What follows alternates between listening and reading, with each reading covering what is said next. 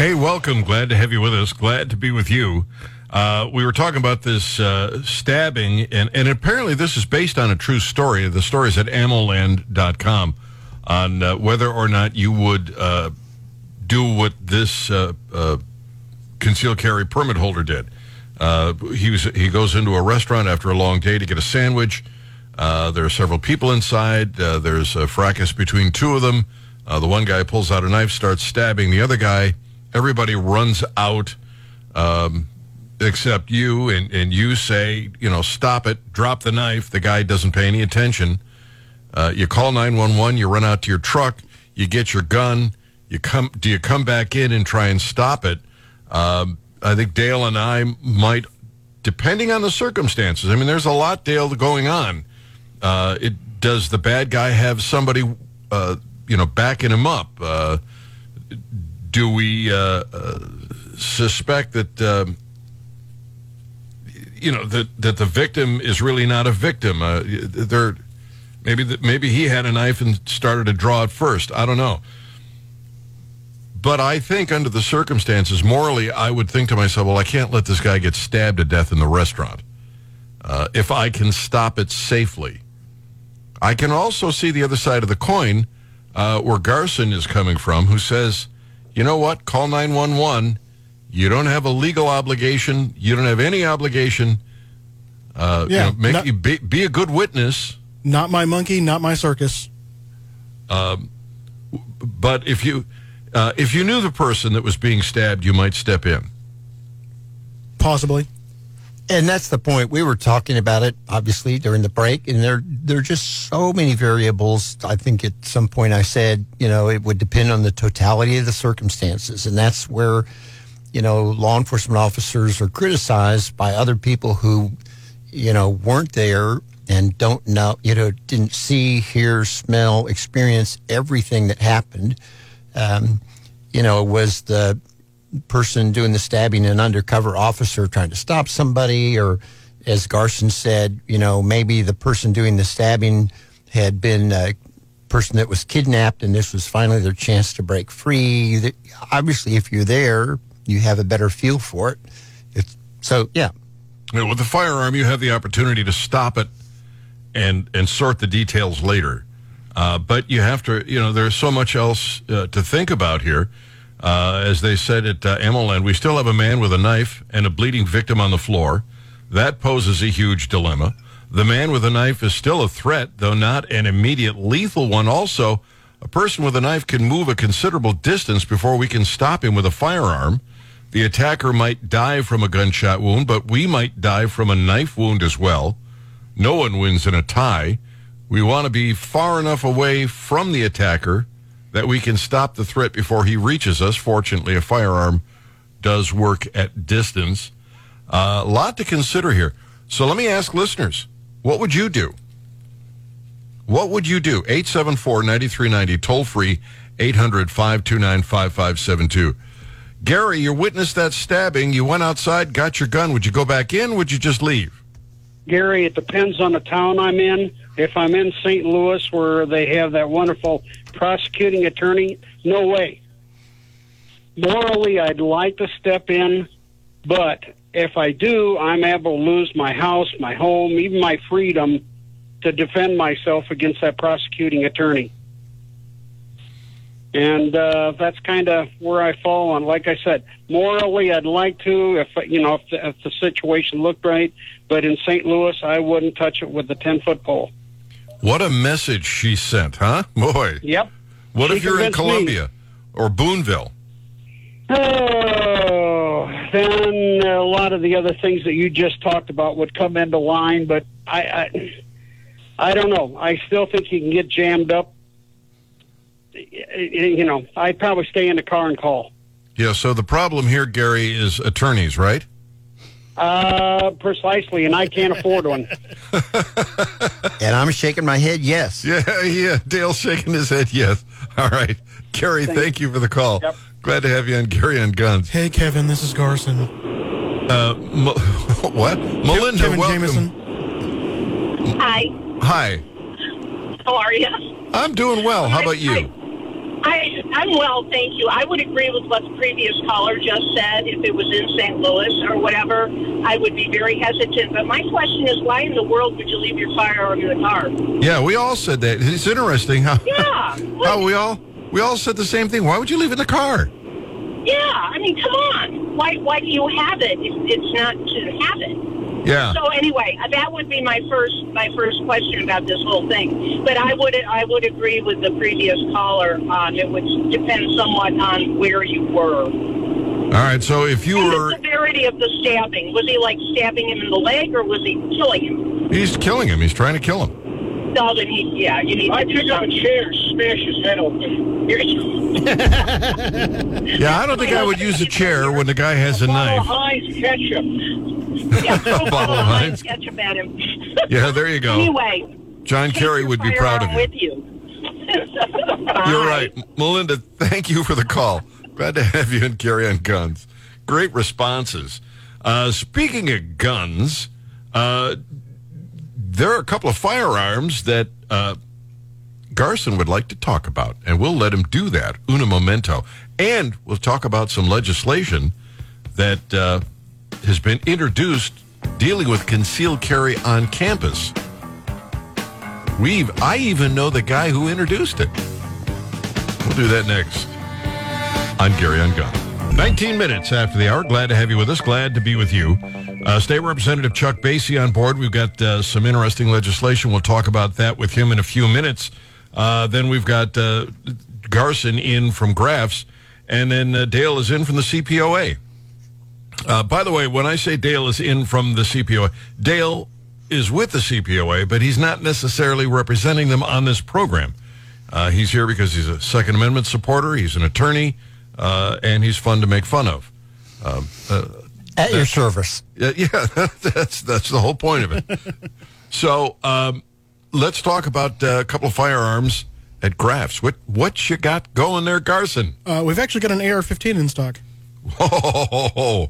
Yeah, it's a consignment gun. So that's why I didn't bring it with me.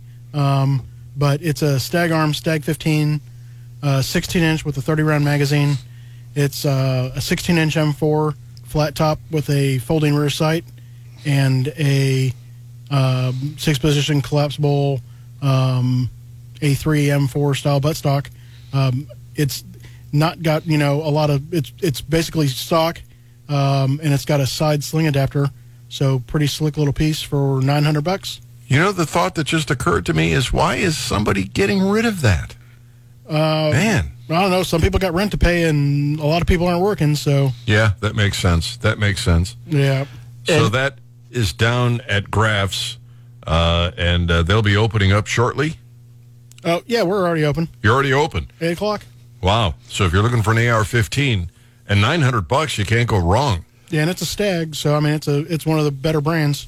So, does Graf's treat consignment firearms the same as regular, in that if I buy that, will I be able to buy a couple of boxes of ammunition to go with it? I did not see any ammo sitting next to it, so I do not know if we have any 223 ammo with it. Because I was going to say, if I could, I'd buy it, take the ammunition, and then bring it back and put it on consignment again. Maybe I shouldn't publish that idea. Boy, those attorneys, Chuck, those attorneys are really stinkers, aren't they? And nobody else thought of that.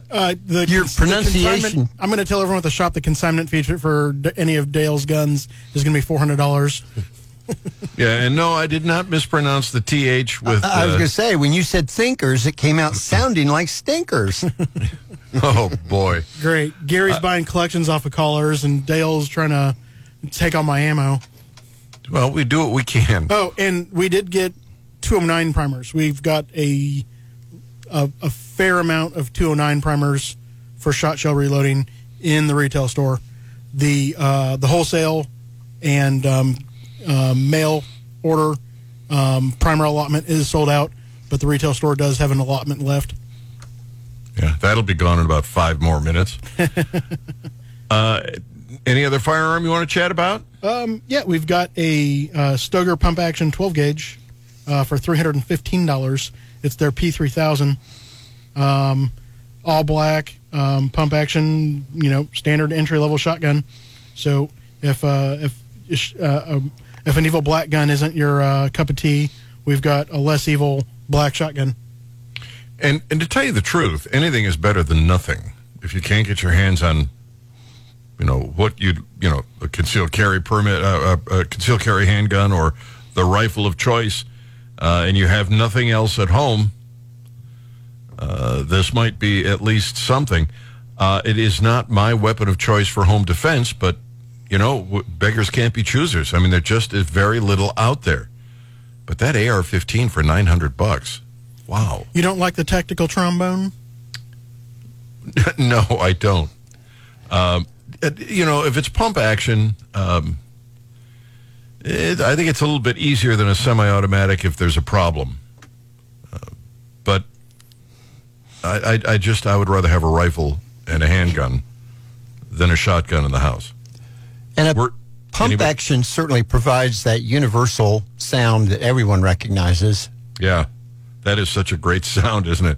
What would you recommend in the house? Would you recommend a shotgun in the house for self-defense? Would that be your first choice, Garson? Yeah, that's the closest thing to my bed is a shotgun.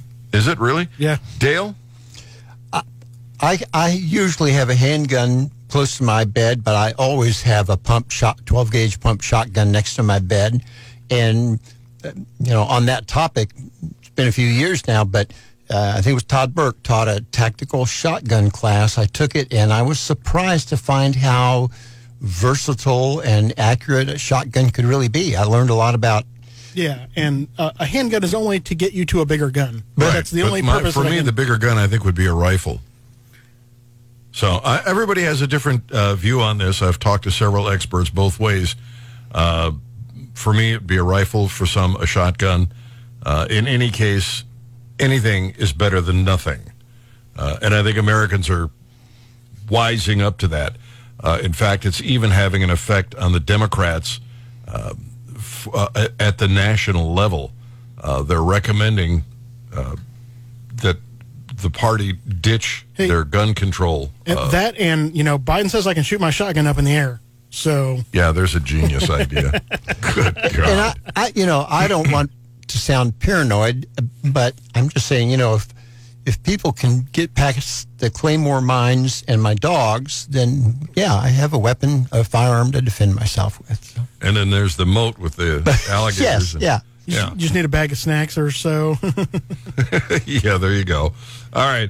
874-9390, the toll-free number is 800-529-5572. If you just tuned in, we were talking at the open of the program about this Missouri court case with the university, which apparently is, at least we don't think, is completely done. I think they're going to appeal it to the state Supreme Court. But there is a piece of legislation that somebody introduced that would give concealed carry rights to people on campus. Who would that be? Well, Gary, I filed House Bill 568. It's scheduled for a hearing this upcoming Monday night at 6 o'clock in our General Laws Committee. And this is a result of what our speaker, our new speaker, said in our December caucus. He said that one of his priorities was pushing Second Amendment legislation. So I took the language out of one of Jared Taylor's bill that he's been trying to push since we were elected at the same time, and that's to allow concealed carry permit holders, both employees and students, if they're of age, to carry on public-funded institutions of higher education. And I just think that is very appropriate. A lot of these people have told me over the years that, whether it's a professor or an employee or a student, if they get out of a situation late at night and have to walk across campus to where they live or to their car, they do not feel safe in many situations. So, and the police do a great job, but they cannot be there, in a quick second or two. So, I think this is a good piece of legislation, given the fact that this ruling just came out, and I'm hoping to get it to the governor's desk. So when seconds count, the police are minutes away. They can't help it. So if there's some co-ed walking at night to her car, she should be able to defend herself, and that would perhaps mean being able to conceal carry. Right, yeah, and the university, I've already talked to some of their people, and they're very uneasy with, especially with the students that live in dorms. But, you know, they have a requirement in a lot of universities. Well, at MU, they have to live in a dorm for the first year. And in some universities in the state, it's a 2-year requirement. And I get that, but they can lighten up on that requirement if somebody wants to, utilize their constitutional rights. Well, how many kids get stabbed in the dorms every year? Well, there's just a shooting down right at the corner of the campus at Tucker and I think 5th Street just a couple days ago. Was that in the dorm? No, I think it was. I think it was on the street. I believe. I haven't really heard exactly what happened. Yeah. But So my point is, they all have access to knives, and I can't remember a story where somebody got stabbed. Which is it's used more often than rifles, a knife to attack somebody. If they're not stabbing each other, why would they shoot each other? Right. And this is for concealed carry permit holders only. So you have to get the training, and I don't know how many people would use it, but I think it is very appropriate to allow these people to protect themselves in a bad situation. And Dale, if I'm not mistaken, concealed carry permit holders violate fewer laws than even law enforcement. Those are the facts. Yes, sir. So I think, sorry, I was just going to say, I think John Lott and gunfacts.info both support that. And, that's not to say that law enforcement are all scofflaws by any means, but that puts concealed carry permit holders as a pretty safe crew to have around. I think the university makes a mistake to be to oppose this or to be uneasy about it, and I doubt seriously that there would be. And in fact, I would argue that ought to make the dorms a lot safer. If the bad guys want to make a statement and they know that nobody in the dorm is armed, that's the perfect place for them to go. So kudos to you, Chuck. I hope that does pass. I would like to see that happen. 874-9390, toll-free number 800-529-5572. We're coming up to the news break here, but let's talk a little bit about the 2020 election. The Democrats, who were pretty confident they were going to slam everything, didn't really. They lost a ton of seats in the House of Representatives. And while the Republicans did lose control of the Senate, it's a 50-50 tie. They didn't do as well there as they had hoped. Gun sales are through the roof. And we just reported earlier in the program that January gun sales, as hot as gun sales have been for the last year, January set another new record for gun sales. So what are the Democrats saying about pushing gun control? Well, I'll share that with you next. Darren Guns, Hot Talk 93.9 The Eagle. Hey, welcome. Glad to have you with us. Glad to be with you. 36 minutes after the hour, Garson is in from Graff's, Mexico, Missouri. He said they've got an AR-15. It's on consignment. It's only $900. It's a great deal, and they are increasingly difficult to come by because of the surge in gun sales. So you might want to call them up and lock that up as fast as you can. In the meantime, we also have Second Amendment supporter Chuck Basie, and Dale Roberts is in. Dale, of course, is with the CPOA, but he's really just representing Dale Roberts. Just want to make that clear. Any exception to that, and we'll point it out. In the meantime, the week before the election, the Cook Political Report said that the House Democrats were, quote, poised to expand their majority by 10 to 15 seats. Their prediction for the Senate was similar, calling Democrats the clear favorites to take back the Senate. On November 1st, polling aggregate 538 gave Democrats a 75% chance of gaining control of the Senate, reported that the most likely scenario was Democrats would control the chamber by a margin 52 to 48. The story is up at americasfirstfreedom.org. Nate Silver predicted Democrats to expand their House majority by 6 seats. I mean, over and over again, they were saying the Democrats were just going to rule. Well, they did manage to tie up the Senate, and they lost a ton of seats in the House of Representatives. And a lot of Democrats are blaming guns, including former senator from Missouri, who said that this is the problem. Claire McCaskill went on MSNBC to offer her take on the party's missteps. She cited guns as an issue where Democrats had alienated voters, adding, as we circle those issues, we left voters behind, and Republicans dove in with a vengeance. We also need to stop acting like we're smarter than everyone else, because we're not. That may be one of the first times I've ever agreed with Claire McCaskill. So now the Jen Psaki, as we refer to her, the spokesperson for the president, was asked about gun control legislation by a reporter from, I believe, NBC, who wanted to know, are they going to push any legislation? And she said there is legislation. The vice president would like to see it pass. H.R. 127 is one of the bills. It would mandate the registration of all firearms and ammunition across the country. It would ban .50 caliber ammo, require mental health exam in order to buy a gun or ammunition. It would ban all magazines that hold more than 10 rounds, establish a national ammo registry so the government knows who has what ammo, mandate civil liability insurance for gun owners, make gun owners pay $800 a year to get a national license to own a firearm or ammo. Wow. Wasn't that per weapon, too? I believe so. So let me start with you, Chuck, as a politician.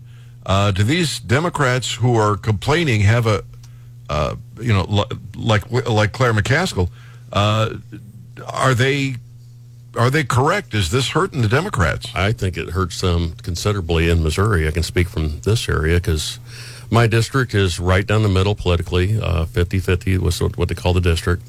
And, I carry the rural area by a large margin every election, 75% on average this year for my 3 rural counties. And, the Democrats are still out there. They're just not happy with what the national and state party are pushing. And matter of fact, I said that last night on my social media post when the Democrats issued their press release on the Second Amendment Act, that we passed. And their headline on that was Jared Taylor and Missouri House GOP vote to defund the police. That's the headline on that. And it's just they're I'm not trying to disrespect them, but they're nuts on this issue at all. They're just crazy. And like I said earlier, they were screaming. One of them got up and said, if we pass that legislation, and he repeated it multiple times, we're going to be nothing but a bunch of wife beaters. And I've never been called that. What was the logic behind that? You said that earlier this morning, and I'm thinking, how would this make them wife beaters? Because it's related to what they want to do with that red flag law. That's what it. One of the other Democrats got up and spoke about that, about how terrible this bill was because we were not taking domestic violence seriously and all that. And then he got up and made that statement, one of the other Kansas City Democrats. Anyway, they're certainly entitled to their opinions, but this was just beyond the pale, But that's so silly. Garson, nothing makes a woman more secure, I would argue, and better able to defend themselves than a firearm. Oh, yeah, definitely. I mean, there's firearm, knife, baseball bat wrapped in barbed wire, whatever you can fashion, I guess. But, unless it's Ronda Rousey, there aren't very many women that I'm afraid to tangle with. But if they've got a gun... Yeah, I mean, it regardless of whatever you believe about, the physical attributes of the sexes, yeah, I mean, anyone who is of a lesser stature than their aggressor is at a severe disadvantage, and the only thing that's going to overcome that is a weapon of some kind. Yeah, so the wife beater thing is just the opposite.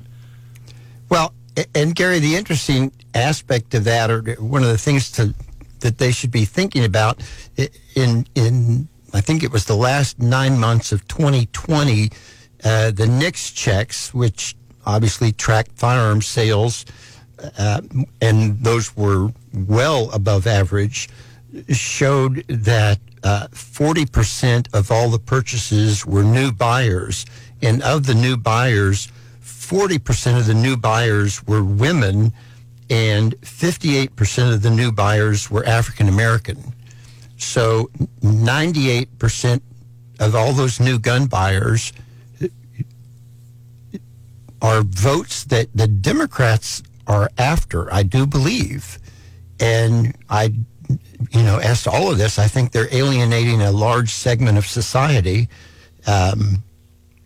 But, make of those statistics what you will.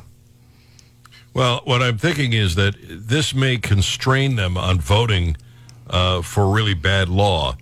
That and the Supreme Court, as we pointed out earlier, leaning just a little bit more to the Constitution than it has in probably 100 years, just might protect the Second Amendment. But that increase in the numbers of gun owners, literally the numbers of gun owners, all of those sales weren't to people who already owned guns. A great number of them, as we just pointed out, are from people who didn't own guns. So I think the Democrats make a mistake pursuing this. They're overplaying their hand. There is some legislation in Tennessee that I found interesting. We'll chat about that in just a minute. But we're up against the break here. So callers, hang on the line. We're going to go to the callers in just a couple of minutes.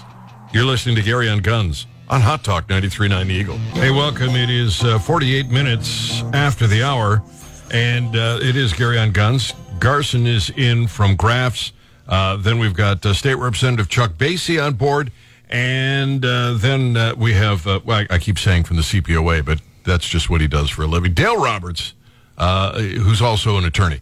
Let's grab some phone calls, and then I'll tell you this interesting legislation out of Tennessee, just to get a quick opinion from all three of you guys. We'll start with Paul. Paul, welcome. Glad to have you on Gary on Guns.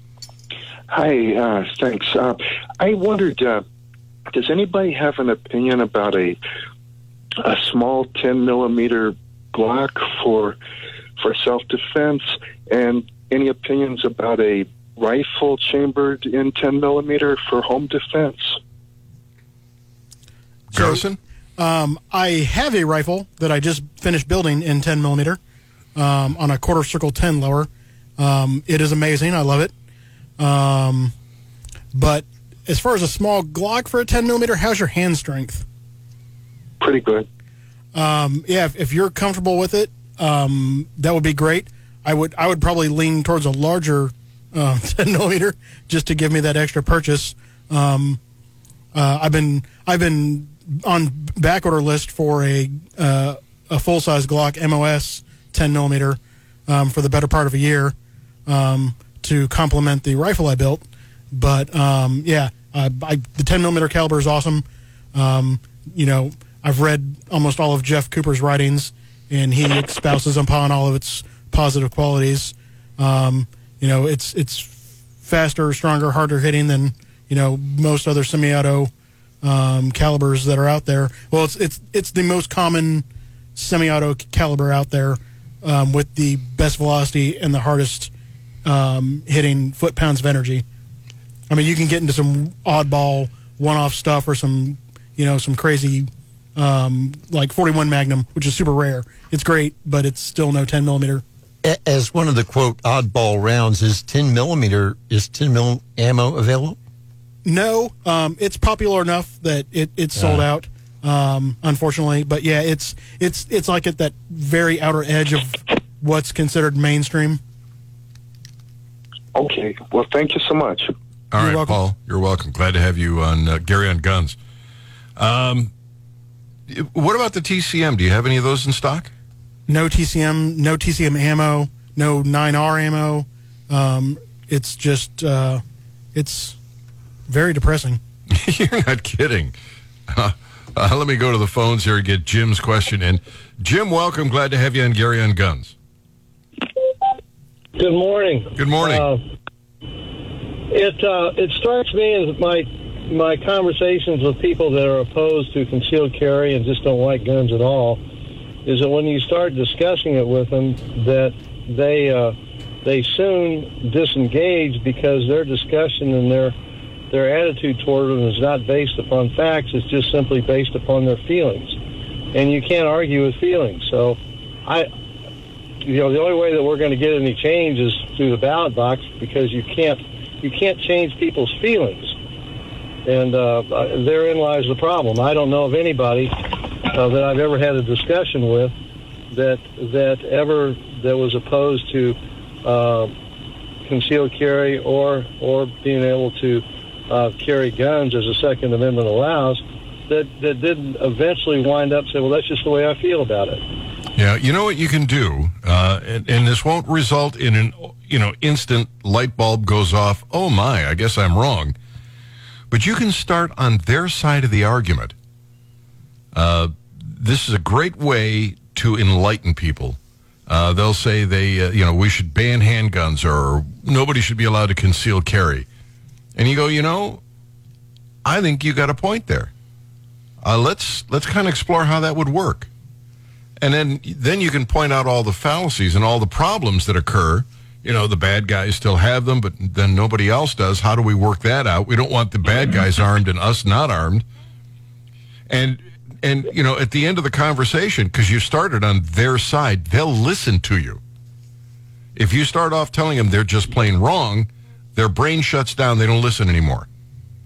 Well, so you start that's pointing out the argument, its fallacy with the reductio absurdum, and finally, in the final analysis, that's when they just disengage and say, "Well, okay, but you shouldn't have guns." Yeah, but see, they didn't hear down that road. See, they didn't hear you because you started off telling them that they were wrong.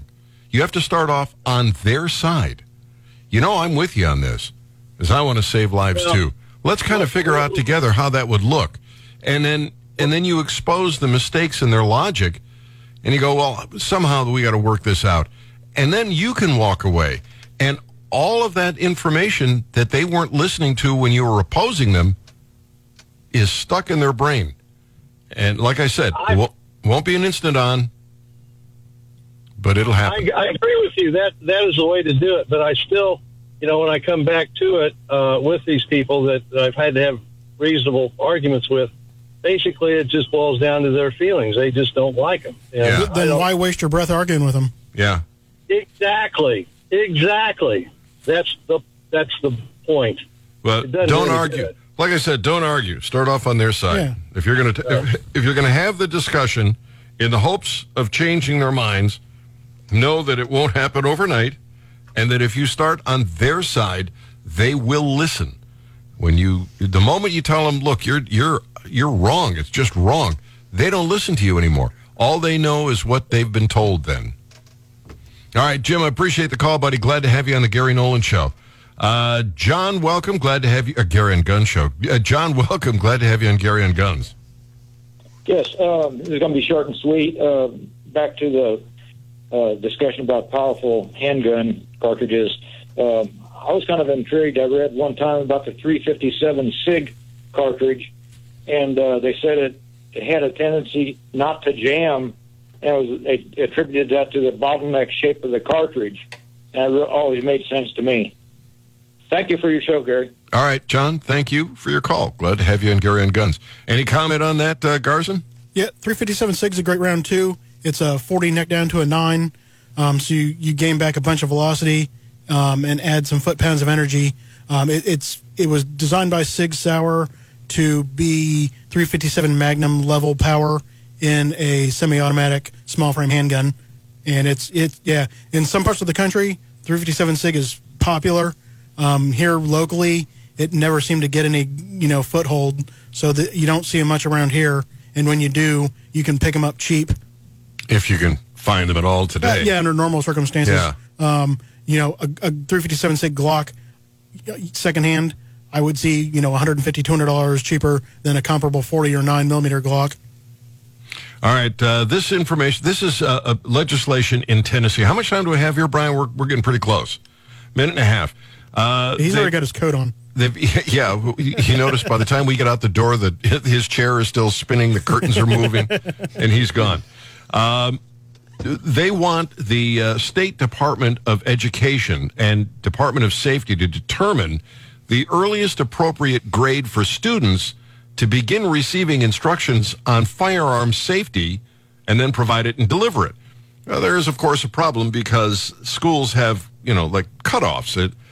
Every kid, I would argue, is different, but the schools won't take that into consideration. They'll just go with, well, generally speaking, this age.